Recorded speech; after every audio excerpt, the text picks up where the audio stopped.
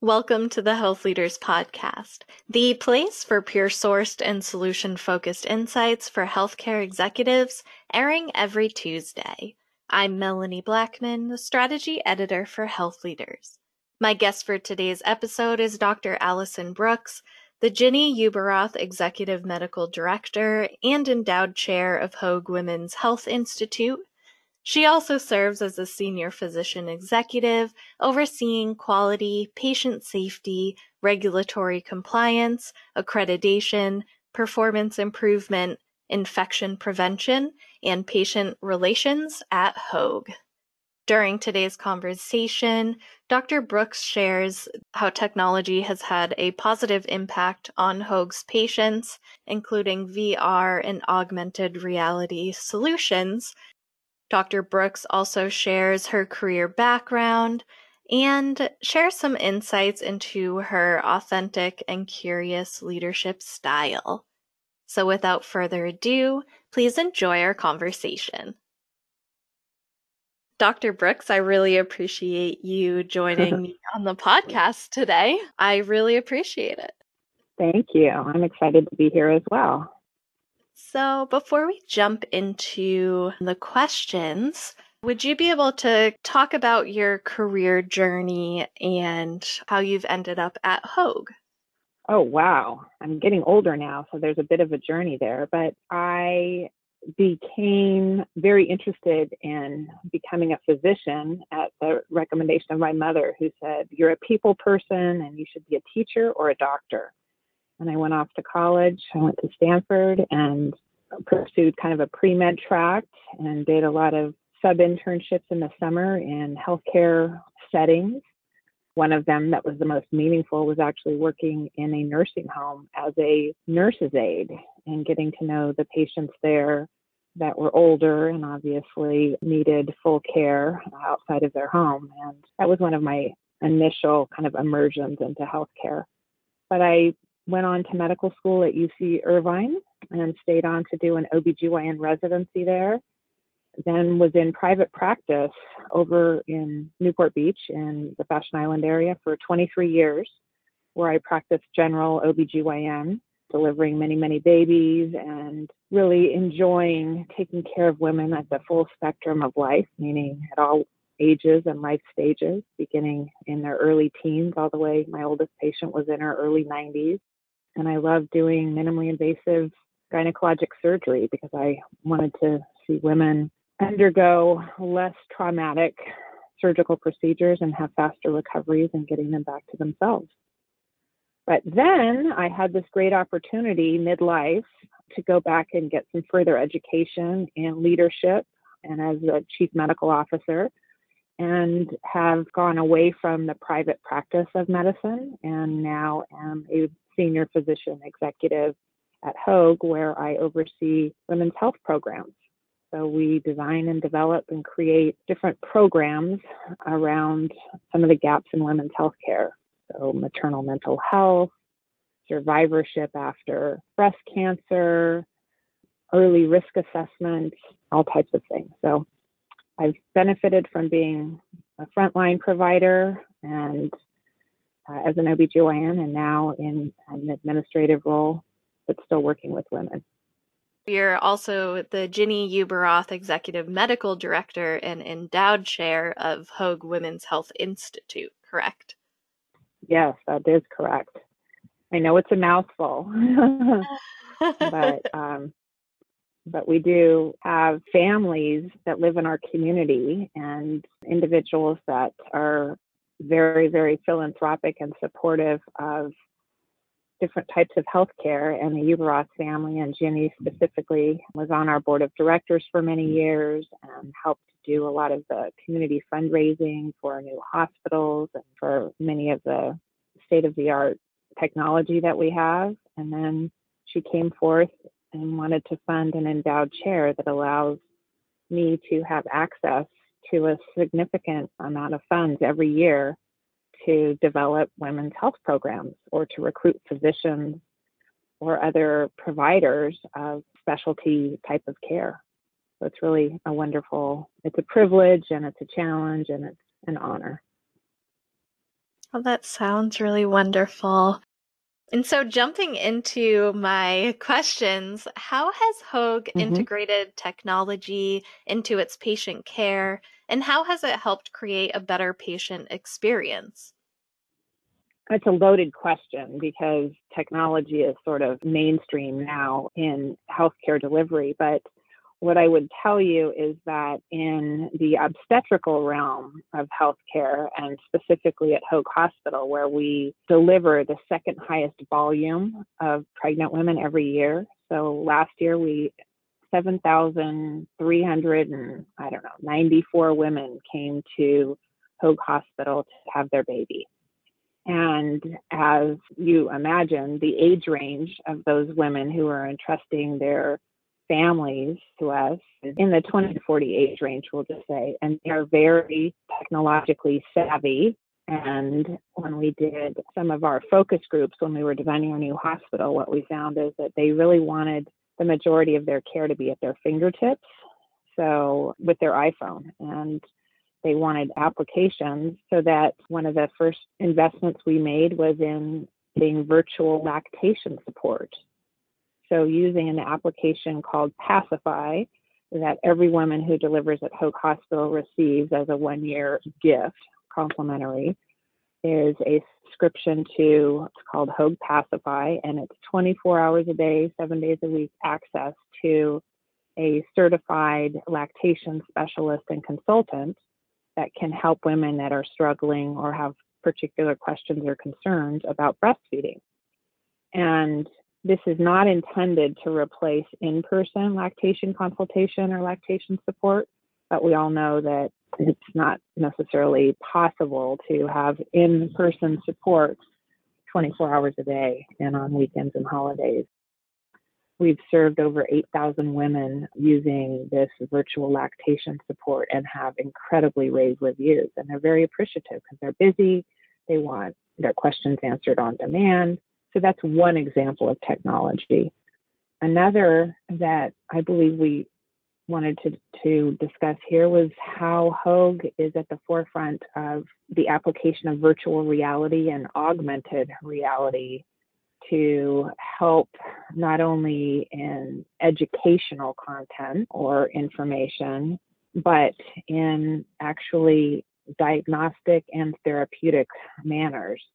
What we embarked on about 2 years ago with an external virtual reality company called Behavior or Behavior, we collaborated to develop a VR application that was called Nurture VR. And the idea was to provide content and education and curriculum that would take a woman from her 28th week of pregnancy all the way through 12 weeks postpartum, with the goals of empowering her with her pregnancy or on her perinatal journey, also improving some of the bonding experiences with her unborn child, with engagement with her partner or family member in this immersive virtual reality experience.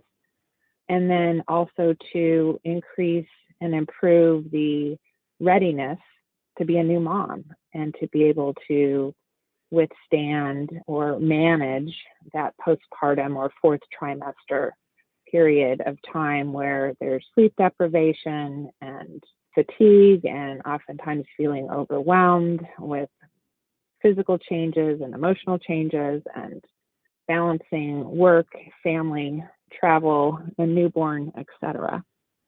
So this Nurture VR, in the final intent, was to help pregnant and postpartum women develop a individual practice of meditation and mindfulness. And the concept was that when a woman is pregnant, they're more receptive to self-improvement or recommendations or suggestions of ways that they can get healthier or be healthier or reduce their stress or have a smarter baby. But they tend to be a very engaged purveyor of healthcare. So the idea was that if we could expose them to meditation and mindfulness and help them see the power of it that they may develop a lifelong relationship with it that will give them improved health and life. How are you involved in creating this innovation? As an OBGYN, I was approached actually by a neurosurgeon entrepreneur at Hoag, Dr. Rob Lewis, who actually has established the augmented reality and virtual reality lab that we have at Hoag. And he approached me and said, we think that the maternal child health population would be ripe for this technology and that they would be the beneficiaries. Large numbers of women who are looking for an immersive experience to help empower them and educate them and help them be more engaged and in control of their pregnancy and postpartum experience. So he's the one that brought me and Hoag to Behavior VR. And it has taken a significant amount of time and iterations to get it to where we have it today. And we are launching our clinical research to see if we're actually achieving the goals that we set out by enrolling women in the research trial that we're doing. What other innovations in women's health have you helped lead while at Hoag?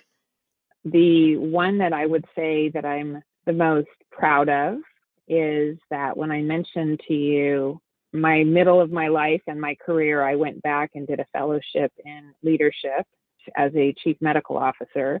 And I was asked to design a program that was a population health or a public health type of program and get it launched within a 2-year time period. And what I selected was to have all women that present to Hoag Hospital or one of our imaging centers for mammography for breast cancer screening, to have them complete a questionnaire on an iPad about their personal and individual and family risks of cancer, but also some of their other demographic information that would allow us to assess what their lifetime risk was for developing breast cancer. And we put that through an algorithm and a program and had a way of contacting all the women that had undergone this type of testing, letting them know if they had an increased lifetime risk of breast cancer, and then providing them with lifestyle improvement coaching at no cost through one of our nurse practitioners who was an advanced practice breast practitioner. And so they would discuss weight management and diet and exercise, as well as genetic testing and counseling. But even more importantly, the importance of regular surveillance and imaging for higher risk women, which would be a mammogram every year and a breast MRI every year. So that program went into place a little over 6 years ago. And to this point, we have screened and informed of the results over 60,000 women and have identified 275 women who were carriers of a genetic mutation that increased their risk for breast cancer. So this program that's called the Hoag Early Risk Assessment Program has allowed us to take women who are just presenting for breast imaging to receive their individualized breast cancer risk assessment and then be able to be counseled and followed ongoing if they prove to be a carrier of a mutation that increases their chances. It's really wonderful hearing all these great innovations in women's healthcare, especially, since we've kind of have fallen behind on women's health in particular. So it's really, it's really great to hear all those and very inspiring. Yeah, there's a lot of work to be done, but there are many people that are very engaged in it. Opening up our conversation, you talked a little bit about your career journey. You've served as a board-certified OBGYN, and you've served in numerous leadership positions. So how would you describe your leadership style, and how does your background as an OBGYN physician help define that? a little bit of the servant leadership, but a lot of it of the curious leadership and the curiosity leadership. So going out and finding out what isn't working. What are your pain points? Is it access? Is it cost? Is it friendliness and feeling well taken care of or cared for? So assessing the pain points and then looking for solutions and getting the individuals that need to be involved and want to be involved, get them involved in designing the best solution in the shortest period of time so that pain point can be resolved. I would say that I'm very comfortable being vulnerable. So I got a lot of my inspiration from Brene Brown in a couple of her books, and she obviously has some podcasts and other things that talk about daring greatly and being vulnerable and having boundaries. And she has a number of really inspiring messages that I related to and have tried to instill in the way that I interact with individuals on a day-to-day basis that allow me to make progress in the areas of my passion and what our community has passion about, which is women's health, all aspects of it, the holistic approach to all of the healthcare needs and the experience for women of all ages and life stages. Oh, that's wonderful. I actually moderated a Women in Healthcare Leadership roundtable a few months ago, and everyone was reading Brene Brown's newest book. She's wonderful. So I definitely know where you're coming from on that. Yes. I think she's changed the paradigm for a lot of us. And, by that, I mean, being able to show when you're disappointed or when you're sad, to be able to control your range of emotion, but lead with authenticity and let people get to know you so that they trust you and listen or are willing to entertain what the conversation is that you may be bringing forth. Do you have any advice to offer to those who either want to work in women's healthcare or serve as an executive in healthcare? Just do it. So I think it's incredibly valuable. It's very meaningful work.